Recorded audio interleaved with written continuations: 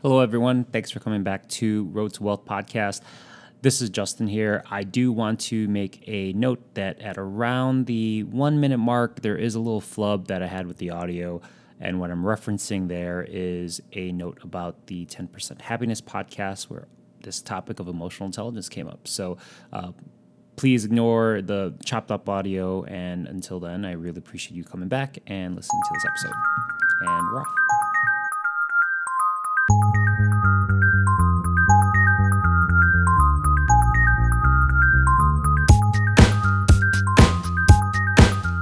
Hello, everybody. Thank you for coming back to the Road to Wealth podcast. This is Justin, recording this on Sunday, January 31st, and it's been a wild week here in the financial markets, but wanted to talk through a different topic today around emotional intelligence and how the concept of that book written by Daniel Coleman really impacted me and, the whole concept of, personal finance, which was very renowned this week. And I hope everyone would enjoy this concept and find some relevance to it as well. So to define emotional intelligence from the book, the definition is a measure of a person's ability to recognize, assess, control, and even manipulate emotions within themselves and others. And at Dan Harris from the 10% Happier podcast, as well as the famous meditation app that I personally use, interviewed Daniel Coleman, and they talked a lot about the four pillars of emotional intelligence. The first, which is self-awareness. The second is what I'm feeling and how to manage, really the self-management of those emotions. The third is empathy and emotional empathy. And the fourth pillar is putting all three practices together. And where I want to talk through is what I'm feeling and how to manage. And even more so, it's more relevant with what happened this week. And for those that don't know, during the week of, really last week of January of 2021, there has been a surge in the stock of GameStop, which I'm sure if anyone was dialed into the financial markets, there was this narrative of a squeeze and, people on Wall Street bets essentially driving the stock up while many sellers on the institutional side were trying to short the stock. And I'm not going to get into, the ethics as well as anything related to that.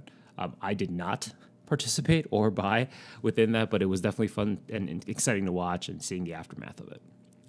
But what it did show was just how many retail investors came out. I mean, hundreds of millions of retail investors would download things such as Robinhood or any other trading platform to get in on the stock. And that's not a part of my investment philosophy. A lot of it is based upon buy and hold. It's also based on things such as index funds as well as companies that I love. If I decide to make that type of bet, but the majority of my holdings are within any form of index fund or dividend yielding fund. So how does this all tie back to emotional intelligence? The aspect that we talked about was on number 2, what I'm feeling and how to manage. And I'm actually going to quote one of the quotes I found regarding someone talking through emotional intelligence. And the quote goes like this: "People with well-developed emotional skills are also more likely to be content and effective in their lives, mastering the habits of mind that foster their own productivity. People who cannot marshal some control over their emotional life fight inner battles that sabotage their ability for focused work and clear thought."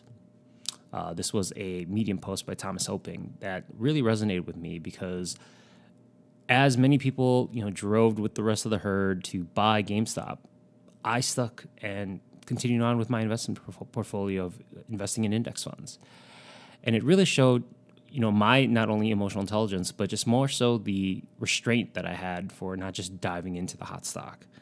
And I feel like there's a lot of relation to people's personal finance as well as their emotional intelligence. And do you, as an investor, if you're dialing into this podcast, have that same type of restraint and consistency?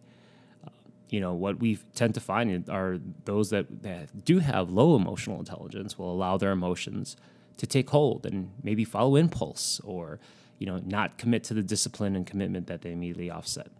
I think there's definitely an aspect here that you can bring on for yourself, especially if you are investing for the first time or trying to figure out your own investment philosophy.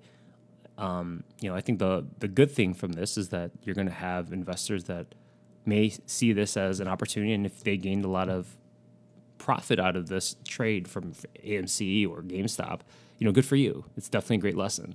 But that's not how the markets are always going to work. Those type of investment philosophies to either day trade or pick a stock and just go all in, within a short term, that's not intended for, long-term gain. And, the reason I put this podcast together was to talk through the long term and just implementing our investment philosophy month in, year and year in, year out.